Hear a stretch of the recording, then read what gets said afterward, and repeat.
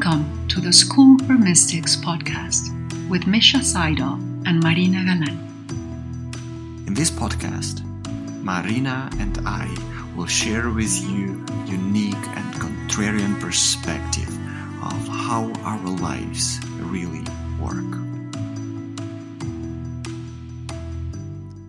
Hello, Marina. Hello, Misha. How are you today? Before we started, I was really in a very high spirit. But then you told me the news. And I feel for you. And I can say that I'm still in high spirits, but I'm still okay. Good. Thank you. Thank you. I appreciate that. And I think it's a good start or a good kickoff for our topic today. What is a good coaching? Who is a good coach? And I think when I feel you, it is one of the must-have qualities for a good coach. Otherwise, how on earth I can understand what my client is going through? Of course. What would you call that? Empathy? I have interesting relationship with this word. With the word empathy? Yeah. How is your relationship with it? Empathy is understanding or feeling of another person, like understanding what the other human being is going through, right? It's the idea of sharing the feeling. Yeah. But what I say, for example, let's say I'm a surgeon. And if I am a surgeon, do I need to feel your pain to help you? No, you don't need to feel my pain, but you need to understand my pain. Exactly. Yeah. Also, it will never be that I actually can feel your pain. I agree. I'm not in your body, I'm not in your mind to feel it. But I can understand what you're going through. Yeah. Now, empathy is sharing the feeling, not always understanding the feeling. Is that your understanding of empathy? Sharing Yes. the feeling, not necessarily understanding the feeling. Wow, right. That's interesting. I think that pathos in maybe it's Greek or Latin. Pathos is a feeling, and am meaning that taking a part of that or sharing a part of it. So I don't have to share your feeling to be able to help you as a coach, for example. Right. Well, I kind of understand what you're saying, but maybe I have a slightly different point of view. Mm-hmm. When we go to the nature of experience, the content of experience may be different, but the nature of experience can be shared. So there is no human experience that is not common to every single human being. You cannot go through life without experiencing every single experience of human life, if you want to see it that way. So I may not understand the precise kind of loss that you have had, but I understand loss. And I may not necessarily understand your precise personal experience of joy or being in love, but I know what joy is, and I know the nature of being in love.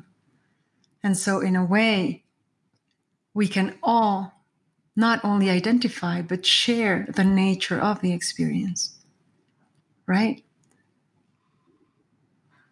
What if our life experiences are so different that I never experienced loss in my life? That's impossible. How come? A little boy experiences loss when his lollipop falls to the ground and he cannot eat it anymore. So you're referring to the nature of life experience in general. Yeah. So however we call the experience. So I may have lost my father-in-law today, and you may never have lost your father-in-law, but you have gone through loss. You have lost in your life. And so as long as there is a deep exploration of the nature of the experience, there can be not only the shared experience, but also the understanding of it. And so, in a way, what I am trying to point to is a coach's work. Part of a coach's work is a deep, deep knowledge and understanding of the human experience, of every aspect of the human experience. And that requires, by force, a constant revision of your life to see all the variety, all the plethora of human experience and how it shows up. But that allows you to understand, not only feel, the experience that your client is going through. Yeah.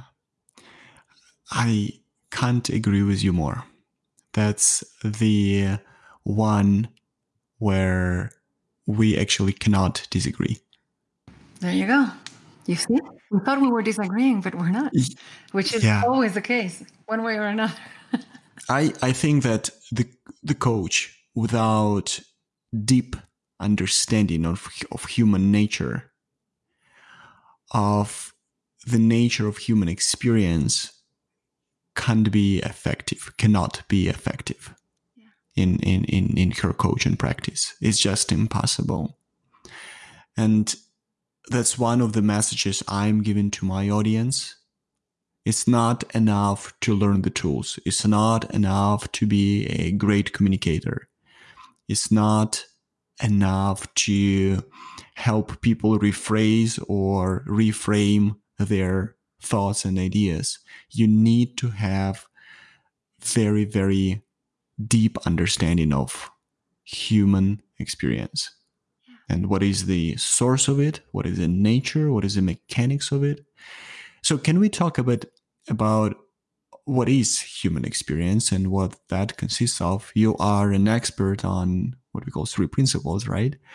So what is the nature of human experience? Why you are making this loud statement that everyone actually understands the human experience, even though we have different contexts and different specifics? Yeah. Well, it's interesting to understand that the nature of human experience can be looked at or explored as if it were a series of concentric circles, right? So in the most outer circles, you have the content of experience, right? Which is, for example, the loss of a lollipop, Yeah. and the loss of a friend, the loss of your hair, the loss of your health, the loss of your partner, the loss. Every chapter has endless possibilities in terms of content. Yes? Yeah. But if we take a step inward, we start realizing the dynamic of the experience. And the dynamic of the experience points to how the dynamic is taking place via thought. Yes? So, circumstance is happening within consciousness, but at the same time, there is a thought frame through which I am experiencing the circumstance, right?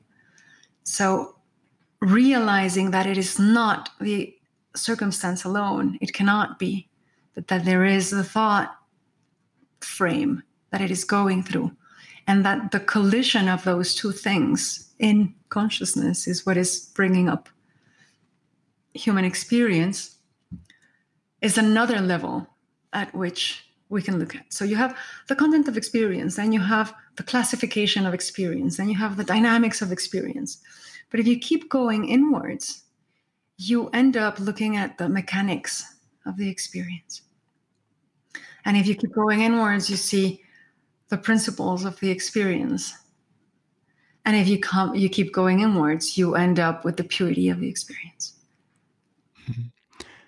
So to sum up what you just said, did I get it right that you have the circumstance that might be a loss of the lollipop or anything else, and the circumstance itself is always neutral. It's neither bad nor good. Always neutral. It's always neutral. Now, what makes it positive or negative is a thought that we have describing the circumstance. Yeah. So in a way, you have circumstance, thought, experience. But they are all happening within consciousness. Yes.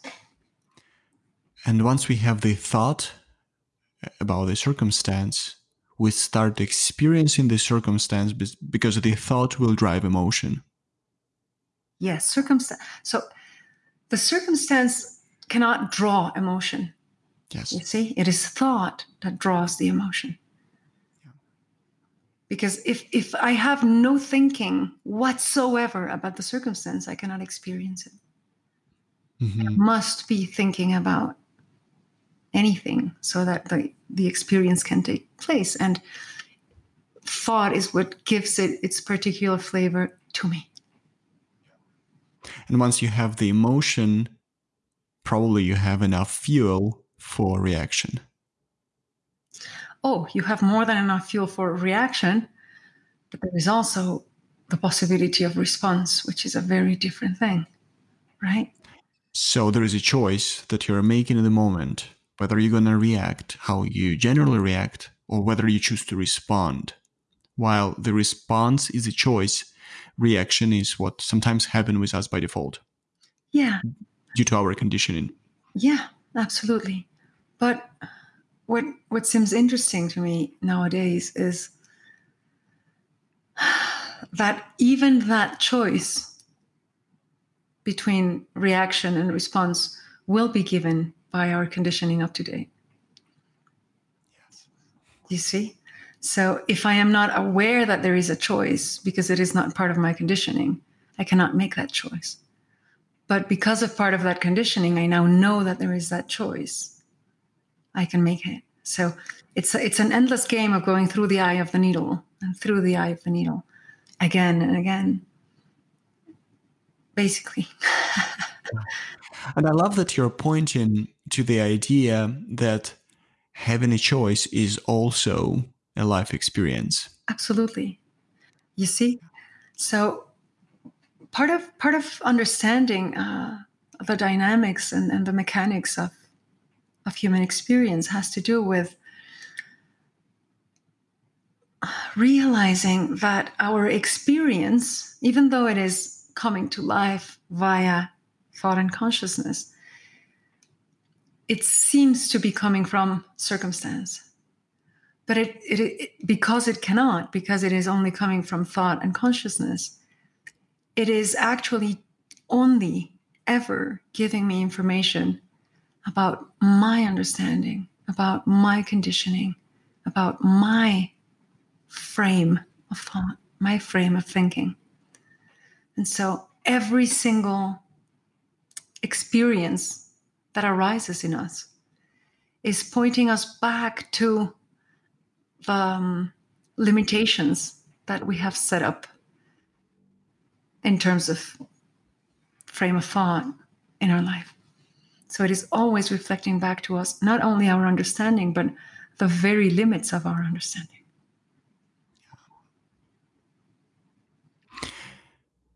Okay, what about principle or quality number 2? Or characteristic number 2? What do you mean by characteristic number 2? Meaning what a good coach is supposed to have to do of the coach, apart from profound understanding of human nature and experience. Well, I think this first one is kind of linked to what would be the next one for me. which is the possibility to deeply acknowledge the experience of the other. And I do say acknowledge.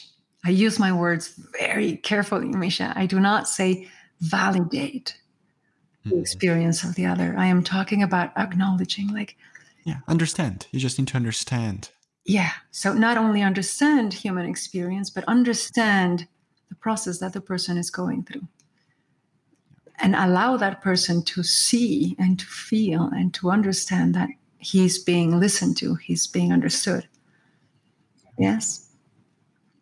So that connection, Hmm.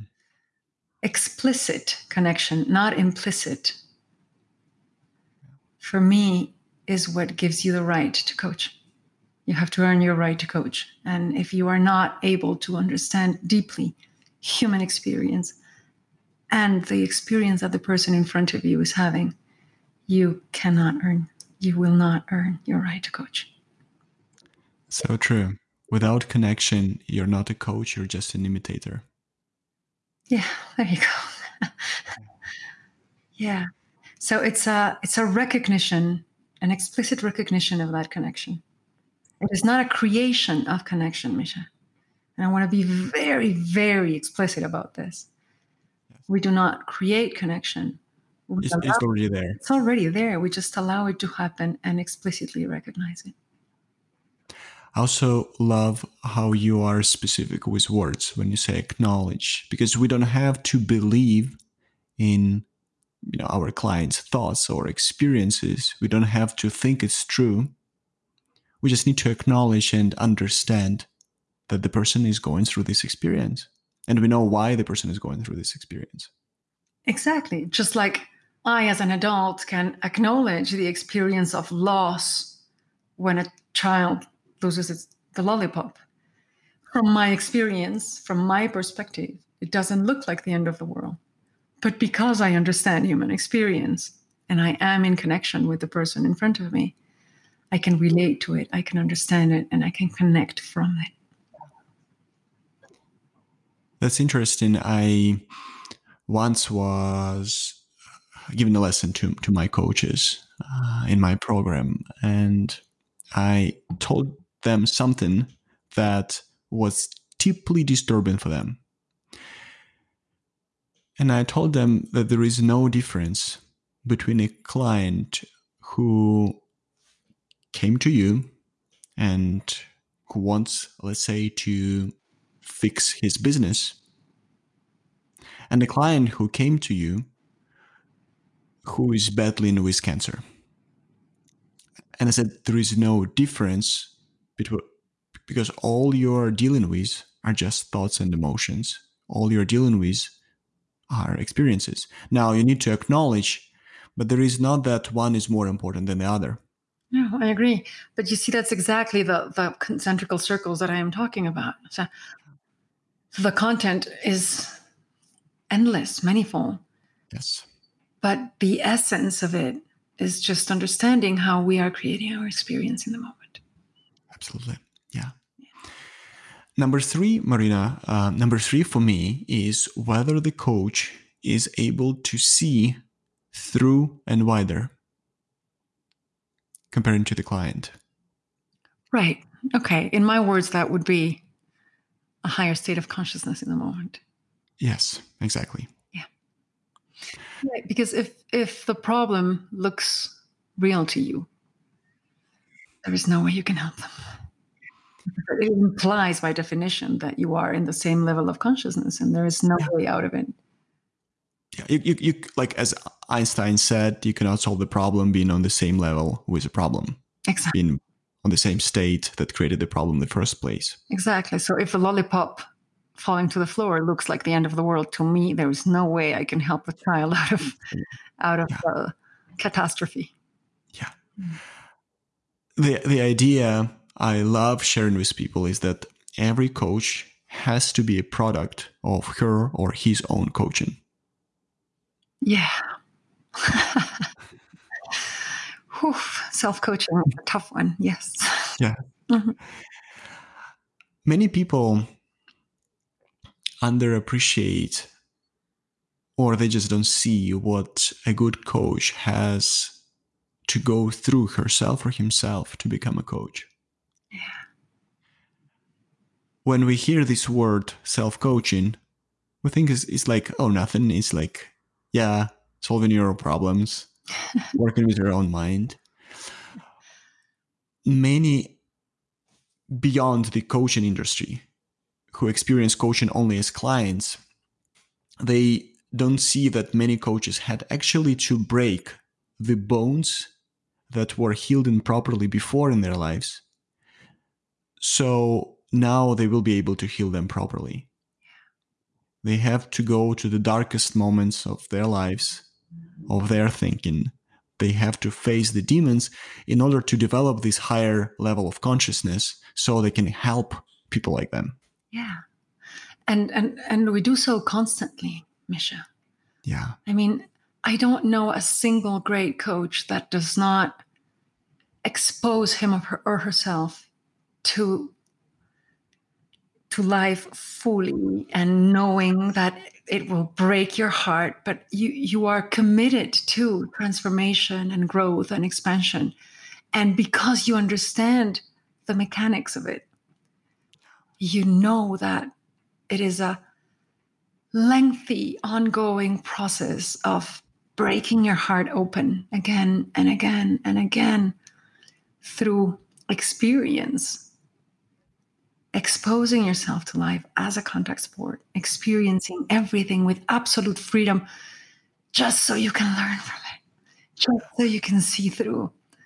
And as your heart keeps growing after breaking and breaking and breaking, not only do you have the ability to expose yourself more, but also to guide others in their path of meeting life up front. Yeah, so good.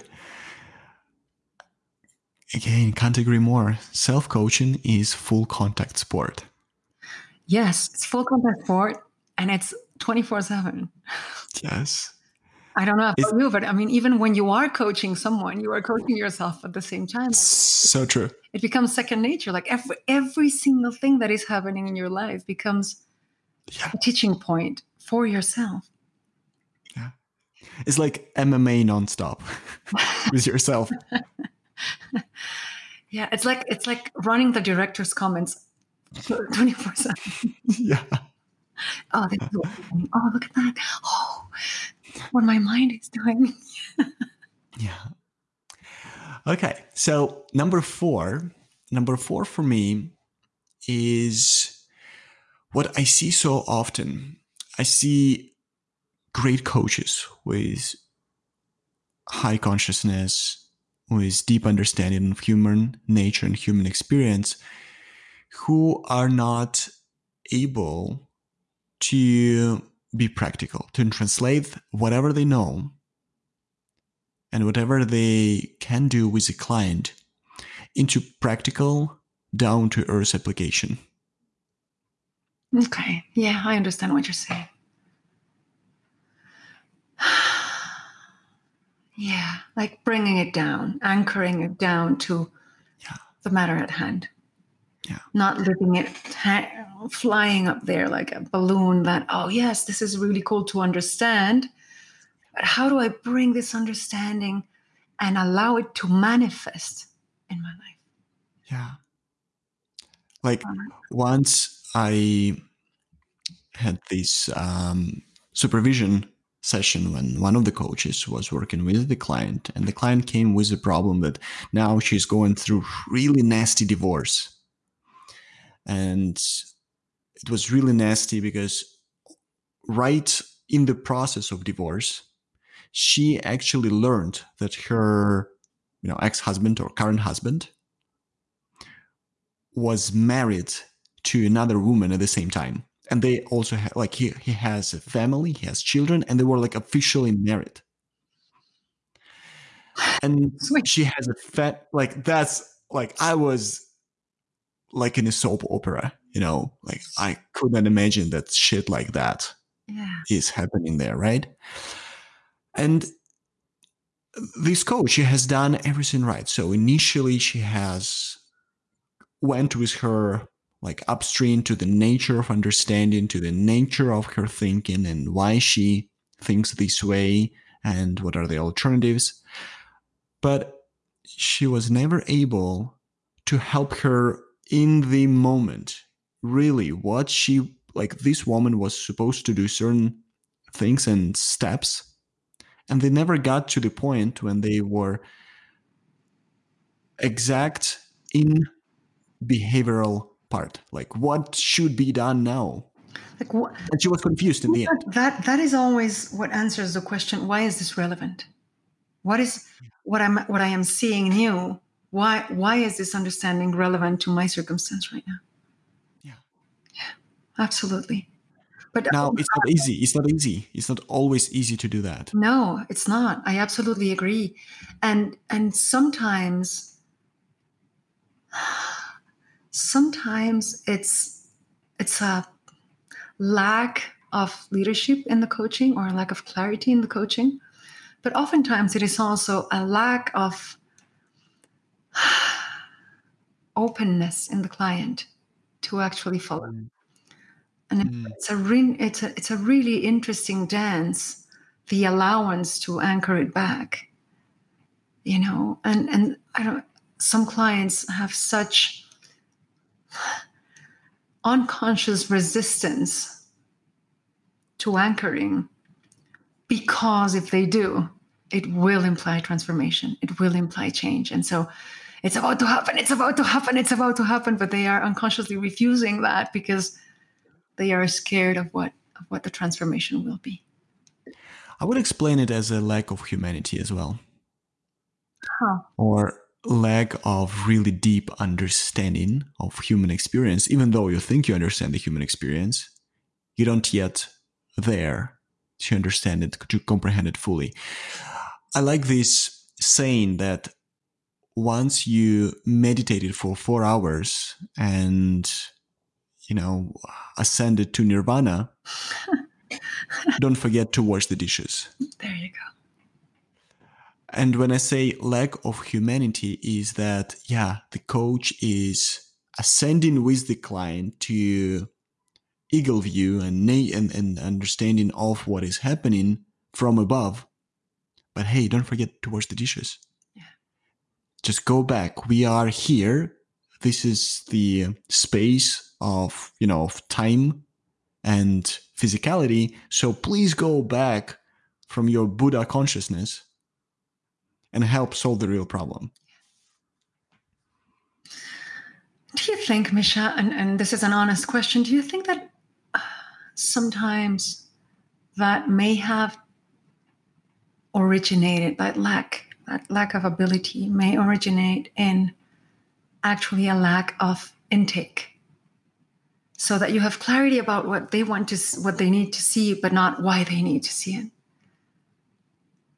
And that could be solved in the intake, like really going deep into understanding the circumstance, how they are living it, how they are thinking about it, what they are wanting. And this is the one step, what they are wanting to get out of the coaching. So you're saying it is because they don't see their map fully. They don't see the territory completely. Yeah. The coach is not seeing the territory completely. So for example, if a person comes to me and is having a really difficult marriage and I show them that they don't need to be in that marriage to be okay. But I never found out that they were actually looking for a way to stay in the marriage, not to leave it.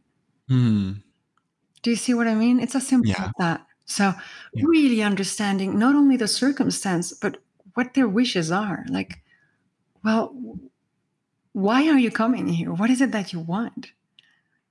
And the ability to respect that, because, oh my God, it's so difficult when you clearly see that they should leave, right?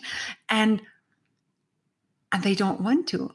And so the ability to coach against your preference takes a lot of detachment and a lot of presence. But in my experience, a lot of the times when that anchoring is not being made is because there is a lack of understanding about what the client actually wants. Is this making sense? Yeah. It's like when you think that she should leave this marriage, it means that your self-coaching is not done yet. Exactly. It's like, I have no idea what the client wants. This is what I think she should want, or I assumed she should want. Yeah. It might be as well lack of curiosity. There you go. Lack of intake. So tell me more, tell me more, tell me more, tell me more. Like, I've seen masterpieces of coaching in which there was intake for 55 minutes and interaction for 3. That was it. Yeah. But by the end of the 55 minutes, it was so clear that it just needed one push. That was it. Of course, I've seen intakes of 55 minutes that don't lead anywhere. Do not turn this into a rule, please. Yeah. And I've seen coaches without any intake, only with the output, that were more interested in what they have to say than in their client. Oh, yeah. So many of them, right? And at the same time, I've seen master coaches who were able to reduce the intake to a few minutes. Yeah. And then solve the problem in like within 10 minutes and it's done. I mean, there are really no rules, but yeah. But oh my God, keep going with intake for as long as you need to until you have absolute clarity. Yes. And just keep going. Yeah. First, gain the clarity for yourself as a coach and then work with the client. Absolutely. Yeah. Okay. What else? Well, to me, there is a huge art around the different ways in which you can point to what you see they need to see. Mm-hmm. Like understanding your client's language so that you can use it in a way that will be easy for them to look at what you're trying to point to. You see? Because I may have 1,000 metaphors, but if they're not relevant to my client, they're going to be of no use whatsoever. So there is this dance in which I learn from my client how I need to speak to them, what words I need to use, what metaphors I need to use, what feeling I have to bring to the conversation so that they will want to look, you see? But that is an art. It's a bit paradoxical because you develop the art through time, but it has to be fresh in the moment because the person in front of you, this situation needs to be addressed now, and the language that is needed can only come from now. So in a way, that's it. It's an art. Yeah, so true. So true. Art, right? And they say that you need 10,000 hours of something, right, to create mastery, and repetition ad infinitum. And just so that you can be absolutely present in the moment and respond to what is needed. So you can be empty, right? I call it preparing the stage for their truth. As a coach, we are preparing the stage, and every time the stage has to be prepared anew for every new client. And for every session with every client. So true. Yeah. And for every session as well.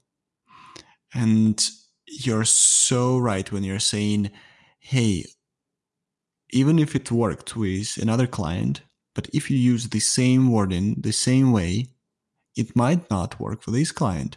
So you need to prepare the stage specifically for them. Yeah, and you can only do that by being absolutely present with them and absolutely open to them. So in reality, it's about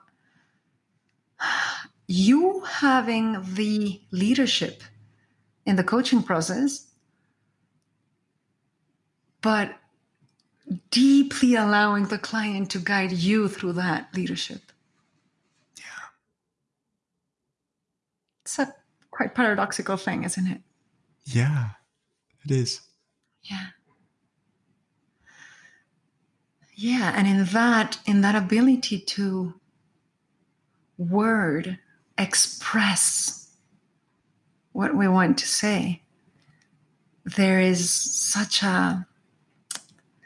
exquisite witnessing of creation.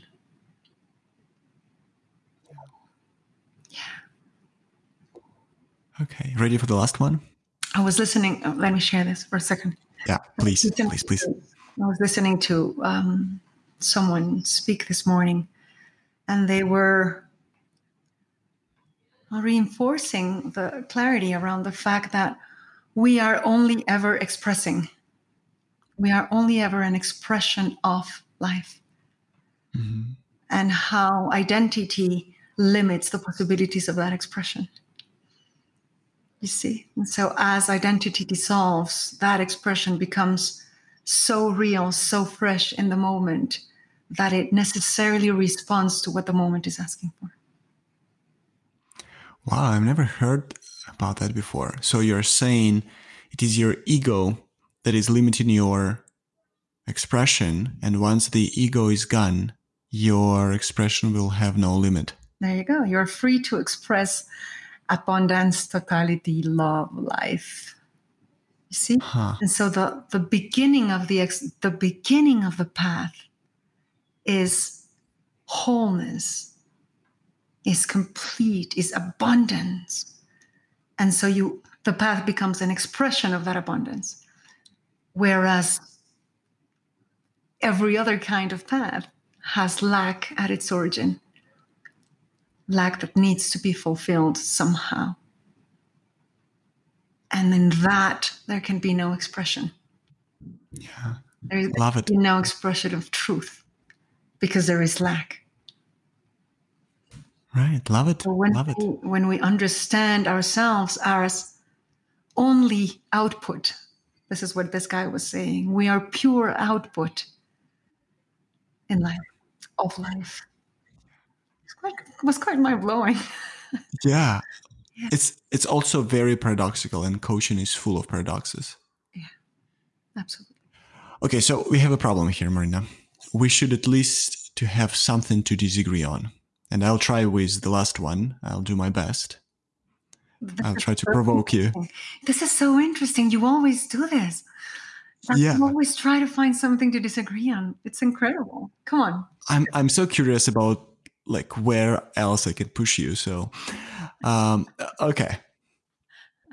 I strongly believe that coaching is not an act of service, but an act of equanimity. Define equanimity for me. I want to understand what you mean by that. So before I do that, tell me how you understood. How I understand equanimity? Yeah, yeah.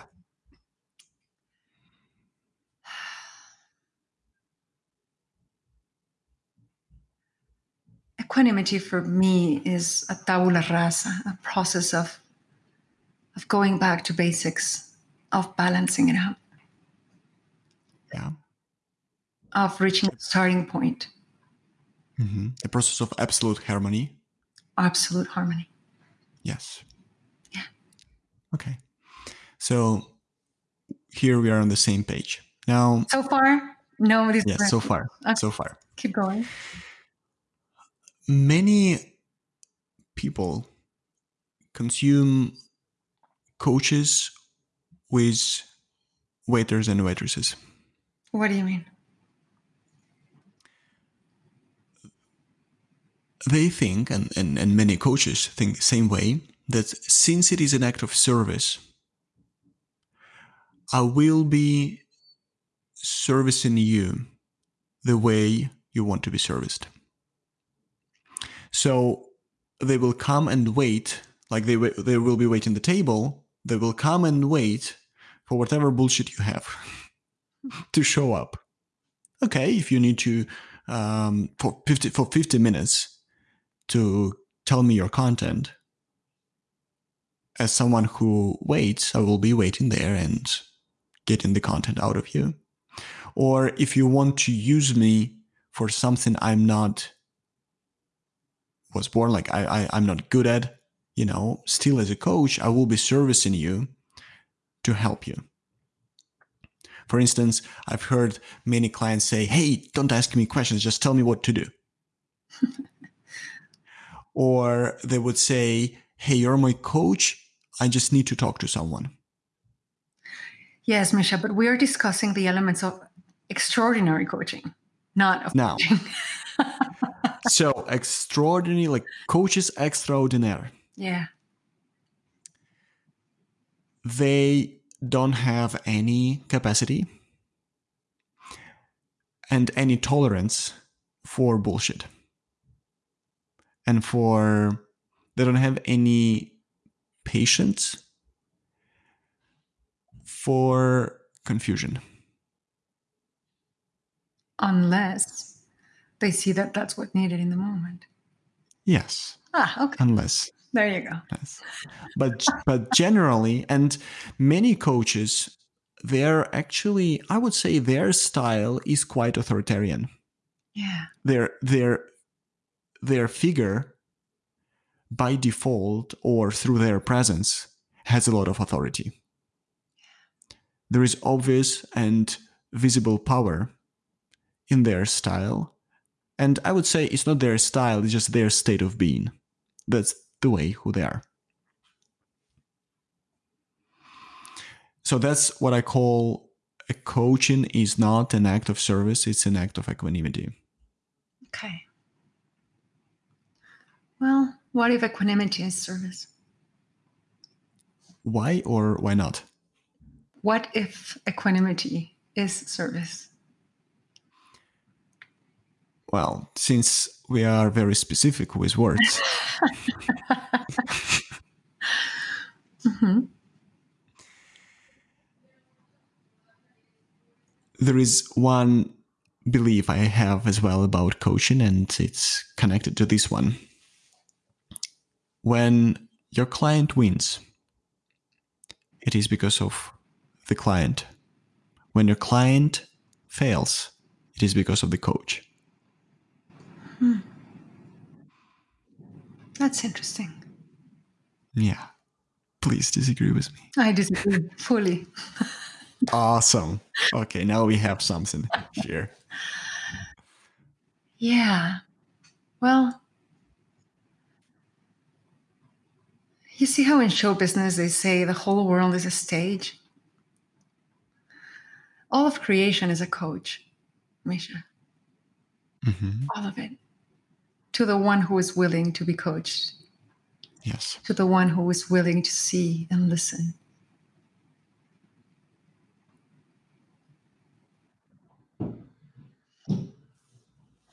So, ultimate responsibility. Ultimate responsibility has to do with owning your own experience of the process. If you have capacity for that, yes. Yeah. Now, when, as you say, and I am going to quote you, your client wins or the coaching process is successful, you can place that responsibility on the client. Absolutely. Yeah.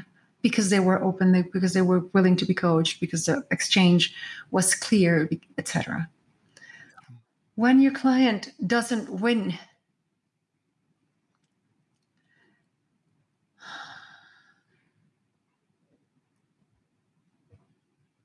you can pin it on anything, but nothing will be useful. Not so pinning it on anything won't be useful. And even the failure of the coaching can be turned into a teaching point and make it extraordinary if they are both willing to see it. So in reality, it's just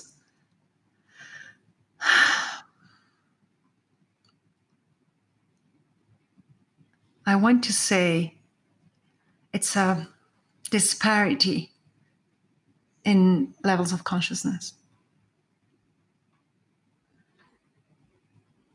But when there is understanding, it goes way deeper than pinning the responsibility on anyone. Way deeper. May I ask you something? You can ask me almost everything. Almost anything. Is there a way for a client to fail? No. Is there a way for a client to win? Yeah, absolutely.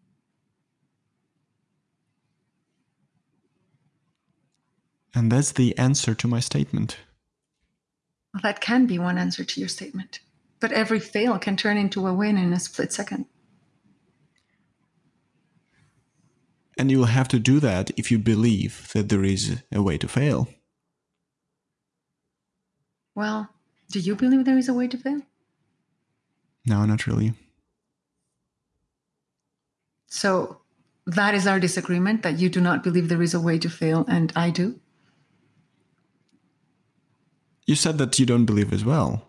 You said that there is no way to fail. There is only way to win, and I agree. You can't get it wrong, Misha. Exactly. You can't. Get it wrong. So true. My You cannot. worst coaching sessions and experiences have turned into such huge lessons, both for me and the clients, once we see through them. Right? But there is a need for a willingness to see beyond it. And I am going to keep insisting on, whenever there is a fail, there's just lack of clarity. That's it. So true. And there are so many things we don't understand about even the coaching process, but about life in general, that we never know which quote unquote fail is the perfect seed placed in the perfect moment, but it's just not time for it to bloom.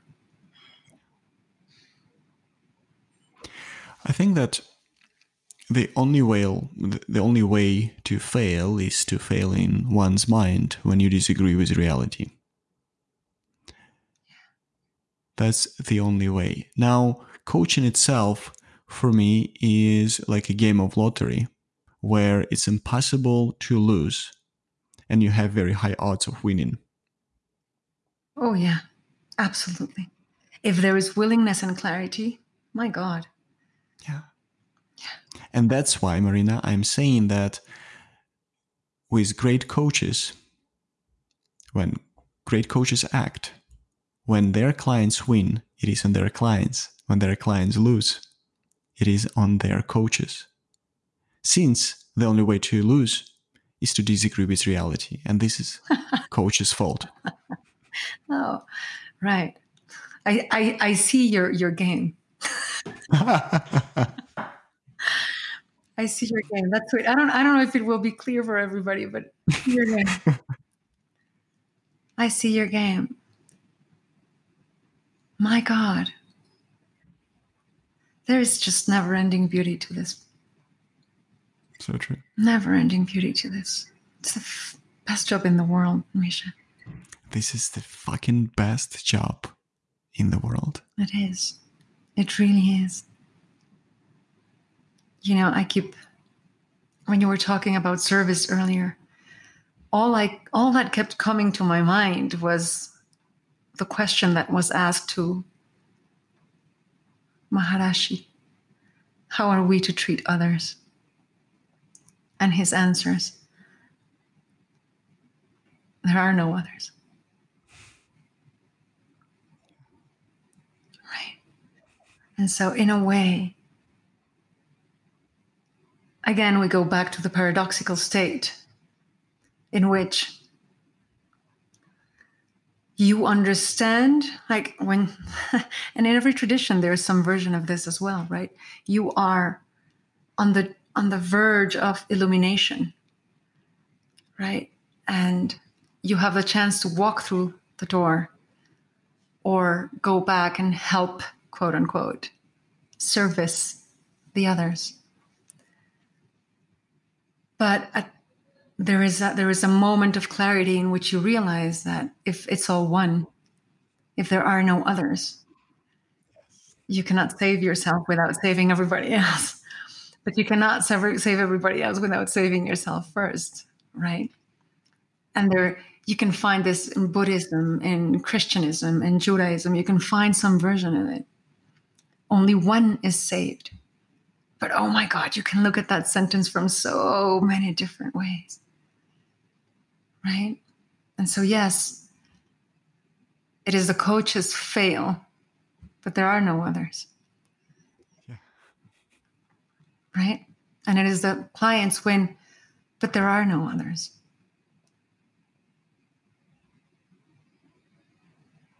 So if every experience is, listen to this, in service of our enlightenment, even the worst apparent failure is in service of our enlightenment if we are able to harvest from it. In our book, I love the passage you wrote, and it goes something along the lines that when you see through yourself into the soul of others, you will see through their soul yourself. Can you tell us more about that passage and explain it better? Well, this might be a little bit longer conversation than you are expecting, Misha. But I remember when I must have been, I don't know, 15 years old, I read this playwright by Jean-Paul Sartre called Behind Closed Doors, à huis clos. Mm-hmm. And the thesis behind the playwright is hell is the other, right? Because the other reflects us back to ourselves. And I became a little bit obsessed with this playwright, and I studied it. And, you know, throughout my life, I have gone back a few times. And nowadays, I see the thesis behind it, you know, hell is the other, as such a simple misunderstanding. If you believe that experience is coming from the other, right? But like we were saying at the beginning, all the concentric circles, when you go from the periphery inwards and you start realizing that in the end, there is just experience and there is no others. Whatever the others seem to you is being created by you. Now, they are creating their own story too. So if you can see through your story, you will find them, but you will find them in their stories. And then you will see through their stories back to you within your story that you are creating about them. Is this making sense? For me, absolute. But I think many people are confused now. Okay. But they will have to deal with that. Recant it and make it simple. Let's see. When I see the other, I am looking at the story I am making about the other. Yes, you're looking at your thoughts about the other person. Yes. If I can go beyond my thoughts and meet the other, I will find the other and their thinking. Yes, you will find other person's thoughts about you, themselves, and the world. Exactly. But if I go through their story and find them, I will see through that and find myself again. Yes. Now it makes perfect sense. Okay. Cool. Wow. That was good. Thank you, Marina. Thank you, Misha. See you next time. See you next time. Thank you for listening to the School for Mystics podcast.